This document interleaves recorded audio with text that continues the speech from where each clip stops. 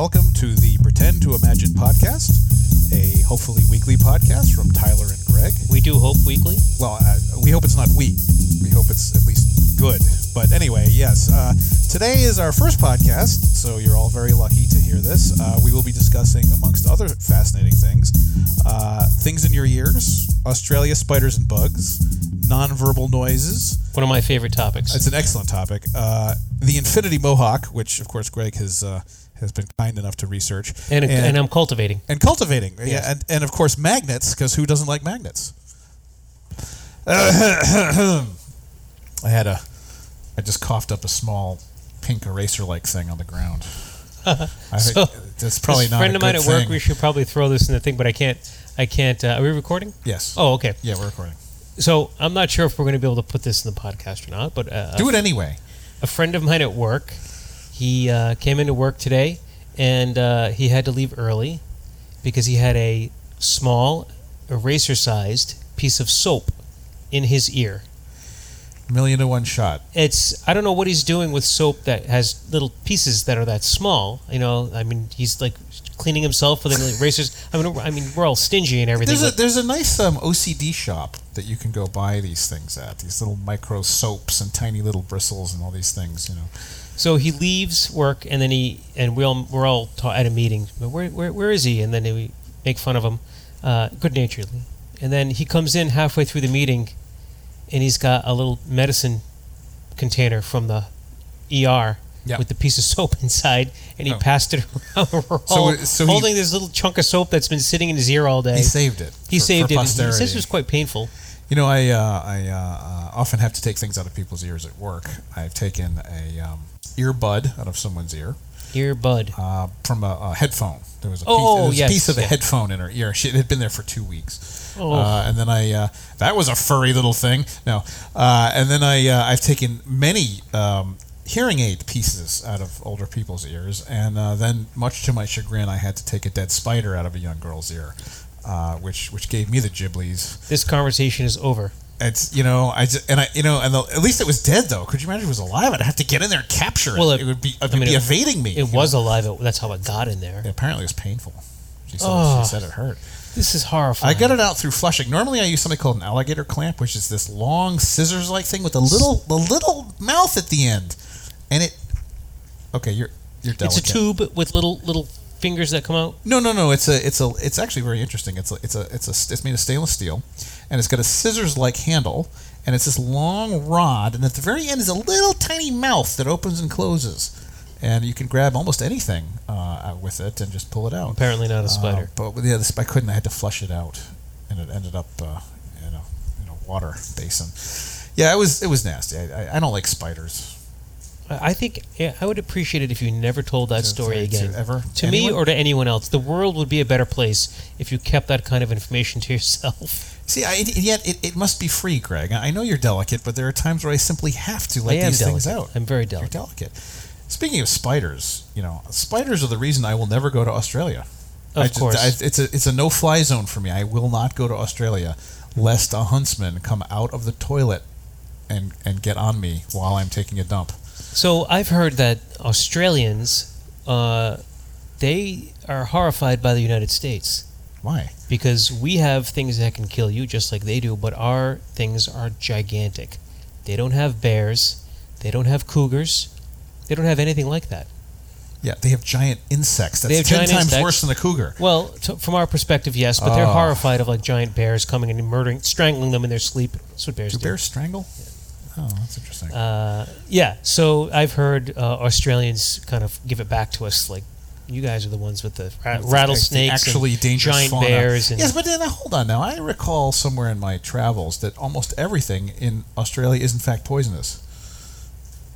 I mean, you've got cone jellies in the water, right? I don't know box what jellies. They're these jellyfish that are unbelievably toxic. They touch you die. It's pretty much that's it. It's just Brian has swum with them apparently. He swam with them. Anyway, and then apparently the platypus, the creature that obviously was created by like a committee, has this claw on the back of its little arm there that has a cobra venom level sting in it, and that's not so cool. And koalas, I guess, eat eucalyptus, which isn't particularly good for you either. So I don't know what their toxicity level is. I have no idea. I don't think koala bears are probably they're not. toxic. As far as I know, kangaroos are not poisonous either. No. But yeah. But they're jacked. Yes. They will mess you up. They will mess you up. Though, interestingly, I found out fairly recently that a deer will mess you up. There are hunters who've gotten just battered to death by deers. They rear up on their hind legs and they use their front legs to just batter you. It's terrible. I always felt that there's probably like an area in heaven where people die from non-lethal organisms. It's like, oh, hi, I was killed by a swan. I was killed by a chipmunk. Really? Yeah, I got killed by a sand dollar. It's just these sad deaths. I think the swan is the one. That's killed by a swan. That's the saddest death of all. Death by swan. By something beautiful. It killed you.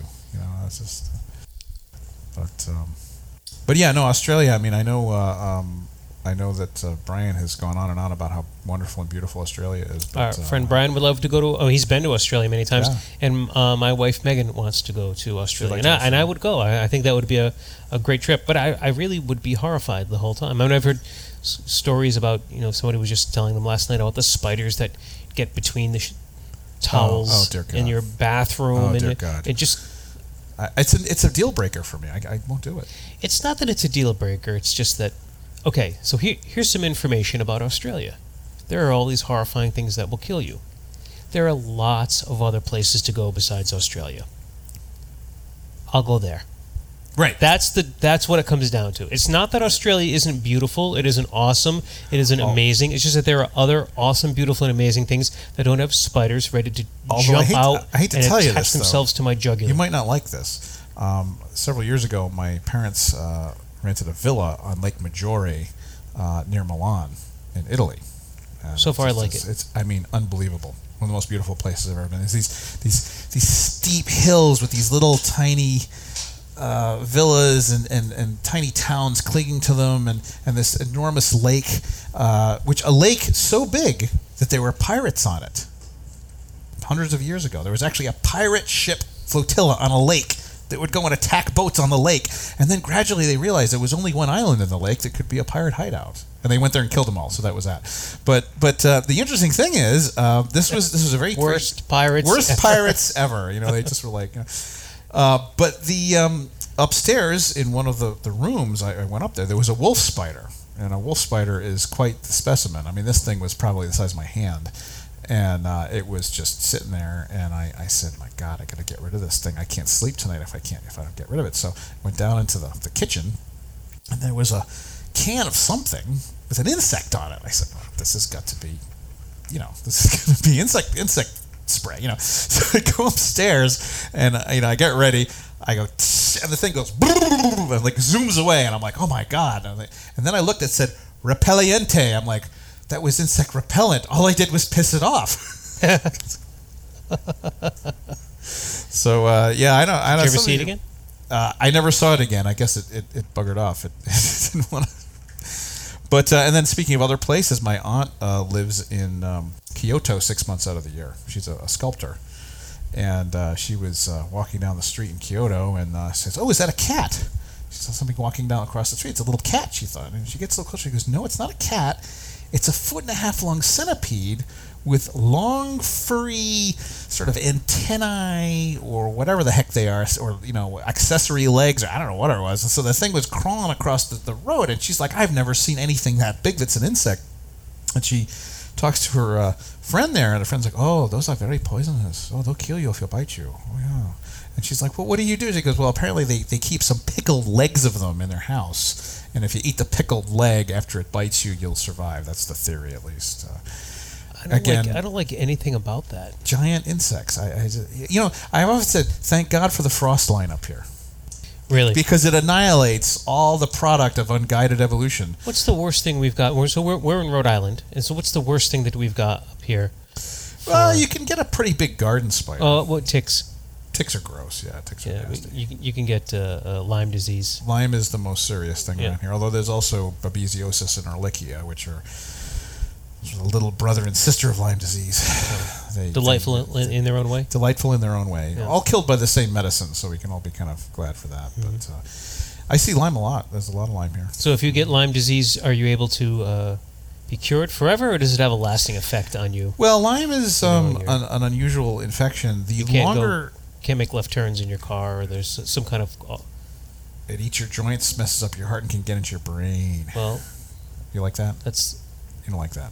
No. Yeah, okay. Anyway, but the bottom line is the biggest problem everybody had with Lyme was that years ago no one really knew it existed per se, and so these people would get Lyme and they would leave it for years. And then the late manifestations of Lyme, which is all these crippling arthritis and all this awful stuff, would get them. And then really at that point, I mean, the damage is done. It's not really like taking antibiotics at that point is going to do much for you. But now we know, and so you can nip it in the bud pretty easily. It's not that big a deal. Most people respond extremely well to treatment.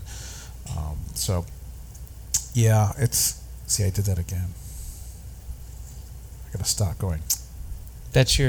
That's my thing, but you'll be editing that out. I'll be editing that out. Yeah. So you punish yourself. I punish myself by having to edit it out. By editing, it's true. You'll learn. I will. I learn to be real good. Yeah.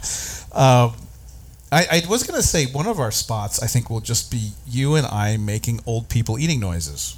We could do that for about 30 seconds. I think for bonus content. As bonus content? Like at the end of the first season. Yeah, you could order that. We'll take all of those things that get edited out, the noises, the non-verbal and just collect noises. them into one long track of just those noises. Just the non-verbal noises. Speaking of non-verbal noises, there's certain African tribes that have sounds in their language that do not correspond to any letter in the alphabet. So, like no phoneme? Is that the... There's no phoneme. They actually represent the sound as an asterisk or an exclamation point. And the sound is something like...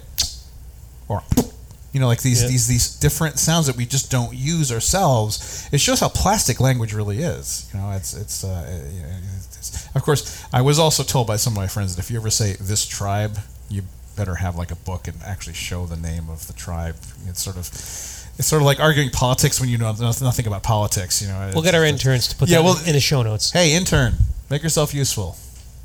Find out what the sound is. Yeah, okay. What tribe is that? What tribe is the...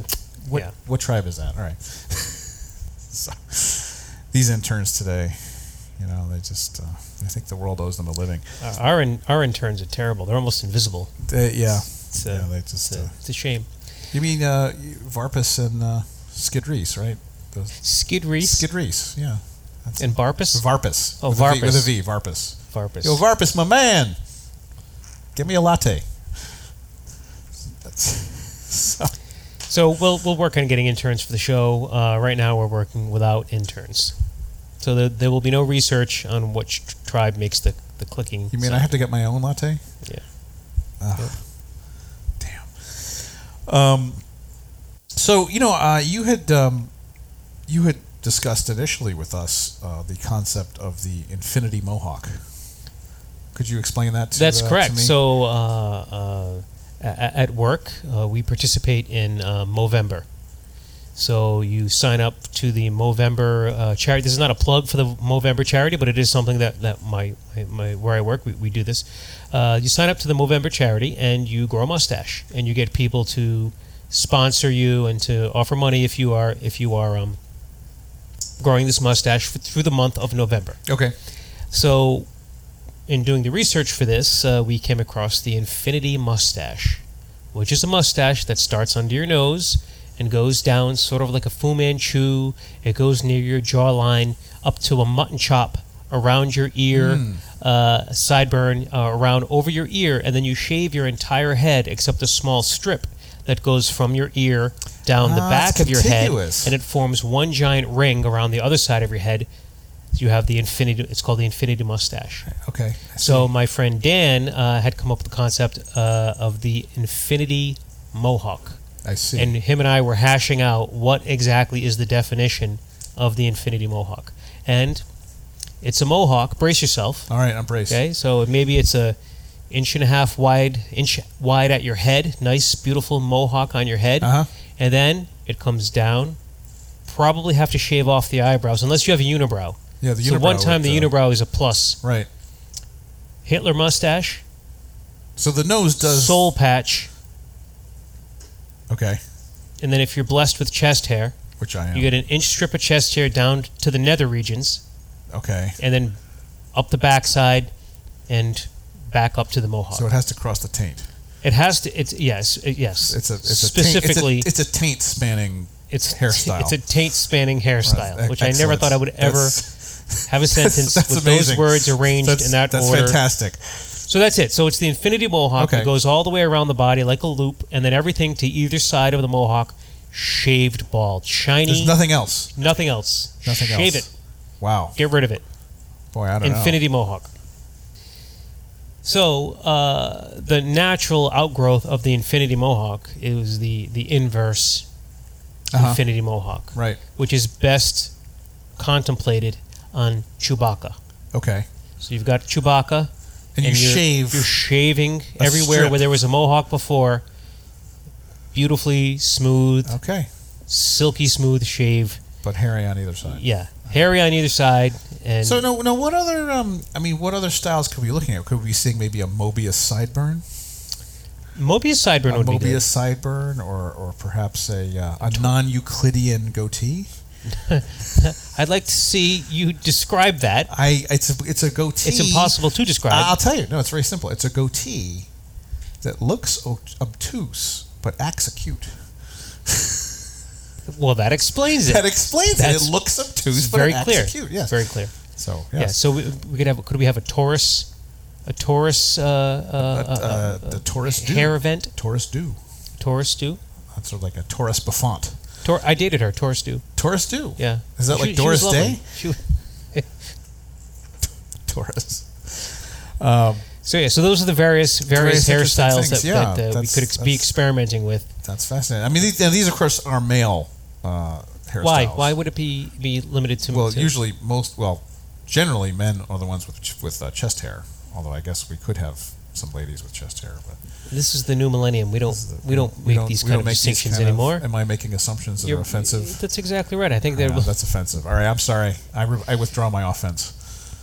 Yeah. So I think that I would like to see the infinity mohawk become a thing. I think that would be because I really feel if you have the infinity mohawk, if you put that much effort into the crafting the infinity mohawk on your body, right? Would fashion follow? Would there be clothing that would be designed to accentuate and reveal portions of the infinity mohawk for? Well, it's sort of complicated. I mean, it's if you're trying to show the fact that you have a strip of hair that goes down the midline, you would necessarily need to have either like an open jacket, show that, and of course you could wear briefs that sort of continue the mohawk for you, on the pattern of the briefs. It would, what I'm saying? It'd be like white briefs with a brown center. Oh, so that's so your clothing would have you could actually do a clothing a tuft of hair sewn to the outside of the clothing. It's like, what do they call merkins? A merkin. It would be like a merkin. Yes. Yeah. Isn't there a guy named Merkin on the Simpsons staff? I think one of the people's name is Merkin. I mean, what would you be named after? I love the word merkin. It's a toupee for your nethers. A toupee for the nether regions. Yes. And apparently they are used in Hollywood for the full frontal nudity scenes, men and women. You just need to augment that. If you don't have what it takes, you got to buy a merkin. You had a character named Merkin, did you? A role-playing character? Maynard von Merkin. Maynard von Merkin. Maynard von Merkin. Yes. Right. Yeah. That's wow. I do. I love the word Merkin. I don't know why. Do you own a Merkin? Are you wearing one now? No. You're not wearing one now? No, but I'm. I really hope you're not. I'm not. I'm not wearing one now. But I wonder if there's someone out there. If you are out there, and you collect Merkins, maybe that's your hobby, right? So people who they'll collect old, beer cans or bottle caps or old equipment or anything. People collect anything. They'll collect vacuum tubes from old equipment. You're a Merkinologist. The Museum of Merkinography. think about this though, right? So now a person who collects wigs and toupees has these plastic heads that you put the toupee on. Now it begs the question: what would the merkin collector have to put his merkins on? Well, back in the day, when you would be a purveyor of merkins, and you would go into the shop. Yeah, very much like Oleander's, the wand shop from Harry Potter. There would be these wooden genitals that you'd have to put the merkins on. All over, beautifully displayed. It would be beautiful. It would be painted different colors, and it just wow. Yeah. A nice hardwood, make kind of crafted. I like the blonde one. You know, I mean, what was it? The curtains don't match the drapes. You get. This is terrible. This is hilarious. Are you kidding? This is great. This is not something we can't segue anywhere from this. I mean, we're too far. But anyway, speaking of, oh, I did it again. I have to watch that. We'll edit this out. You have to fart because we can edit that out. We're in an editing section. I don't, but thanks for the heads up. I just thought I'd warn you. Okay. I appreciate that. Magnets. What's up with them? What is up with magnets? So, is there I don't know. So, yes. Magnets are nifty because they represent a force field in real life. You know, these force fields in science fiction. These magnets, I think, are almost the closest thing we have to something magical.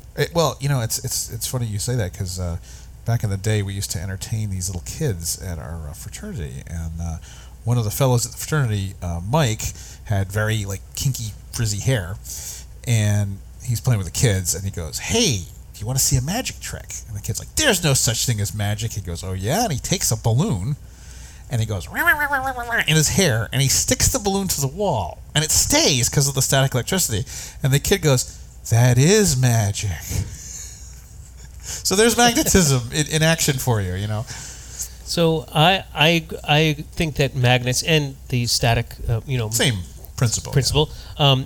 It is magical, and I think it's one of the things I think why it's magical is because it's simple enough where you can have a first-hand experience. I mean, radio waves is magical. The internet is magical. Yes. Satellites up in space are magical, but you can't sit there and hand them to somebody and they just are mystified by the fact that there is an invisible. Yes. There's a hands-on aspect to it. Which is why children are fascinated by it. Right. I mean, my niece, both my nieces, just find them to be the most amazing things possible, and yet there have been some very unfortunate incidents with children's and magnets.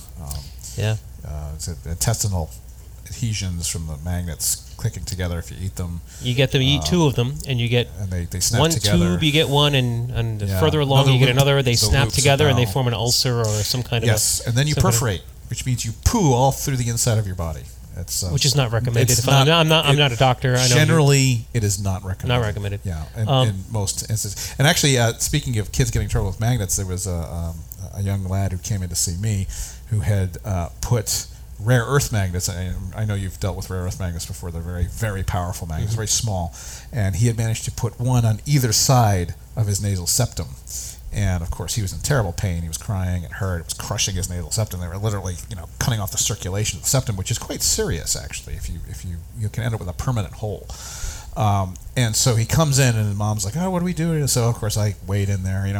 A lot of medicine is simply saying, "Hold my beer. I'm going to try this." You just get in there and try. You don't know the protocol for this. So I managed to get a forceps on either side of them. And I was trying to pry them open, and finally it comes off there and falls on the floor, and the kid's like, "Ah!"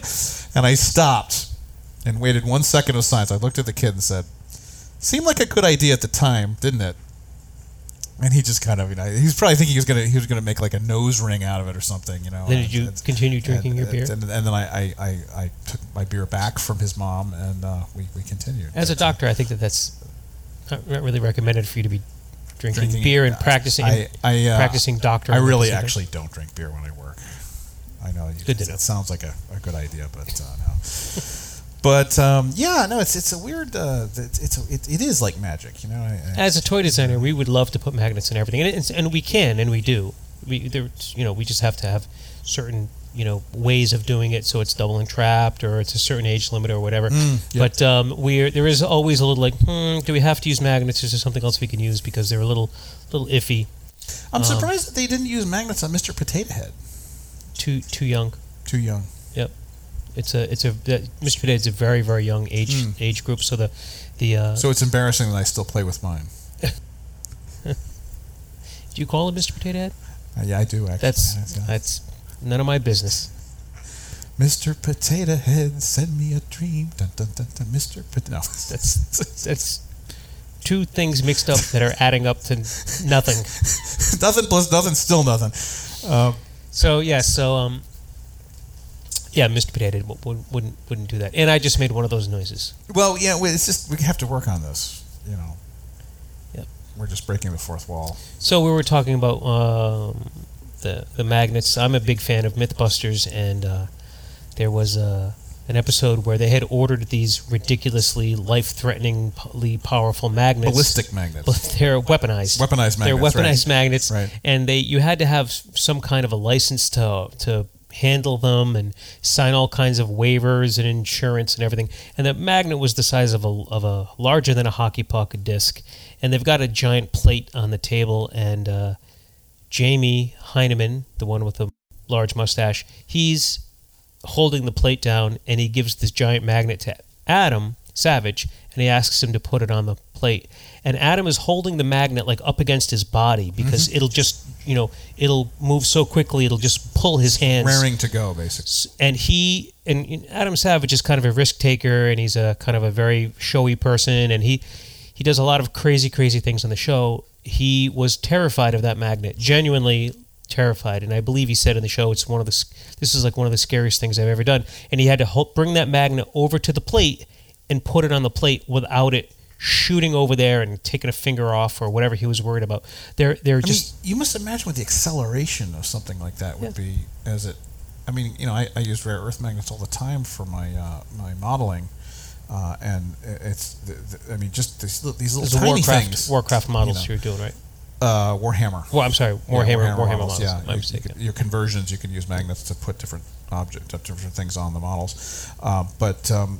Literally, you just hover over a table and it comes right up. Never mind something like that. These magnets, they took the magnet, they stuck it on a vertical plate, and then they stood on it, and it held their weight of a person. And I think the myth had something to do with them trying to use them to climb up a building. Well, that's a good point, because if it's strong enough to hold you up, it's very unlikely you could pry that off and then move it up again. You know what I'm saying? To actually. And I watched the episode, and I don't know what the gimmick was, how they got around that, because I was just thinking the same thing. But you know what? They abandoned it. This is what happened. They abandoned it because although the magnet was strong enough, if it was connected to a very thick plate, when it was connected to very, very thin ductwork, there was not enough ferrous material there in the magnet. actual surface. So they had to go, and I think the suction cups or something else like that. I think suction cups might be better. We used to play with the MRI when I did my radiology rotation, and they turned the sucker on. And was that recommended? Well, no, as long as it's supervised. They said they gave me this metal plate, and I would wave it through the field. And you'd literally feel it was like you were waving this plate through water. It was hard to move it. It was like this. It was very strange. And magic. And it was magic. And then they said, here's a metal dog chain. And I held it up and went poing, and it was like literally just, and I was like an invisible dog. It was totally bizarre. But those things put out quite the Gauss or whatever it is you. So the internet tells me that our magnetic poles are going to turn off or repel each other or switch into another direction or turn around. Aren't they going to do that? Yeah, magnetic poles very slowly move, and I think it has to do with the planet's molten core. And what happens? The left side of the Earth turns into gray goo when that happens. Is that true? Fire, brimstone, dogs and cats living together, mass hysteria. It just means that your compass, you have to start adjusting how the numbers look on the compass. But it takes place over hundreds of thousands of years. But it doesn't. So it's nothing to do with rotation. No, it has nothing to do with the Earth's rotation. It has to do with the It has to do with the core. The Earth has an iron nickel core. And I believe that's what actually causes the poles.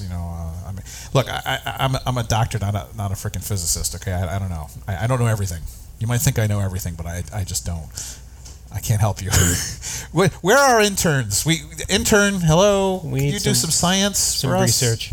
I think it is important, just as a quick timeout, for people listening at home to understand that there is no educational value whatsoever in this podcast. There's no entertainment value. There's actually there's no food value. There's no entertainment value. Nutritional value. Very little value. Do we have traditional values or no? We don't. Yeah, we don't really. All right. Well. So anyway, that's magnets are magic. They really are. It's an amazing thing.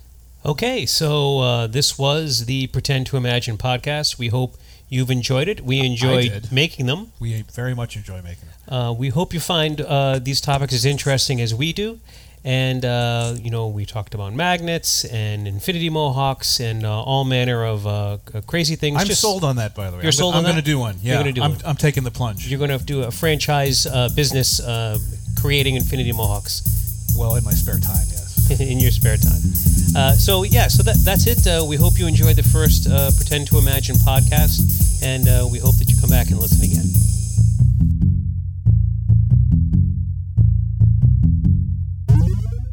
This has been another episode of Pretend to Imagine.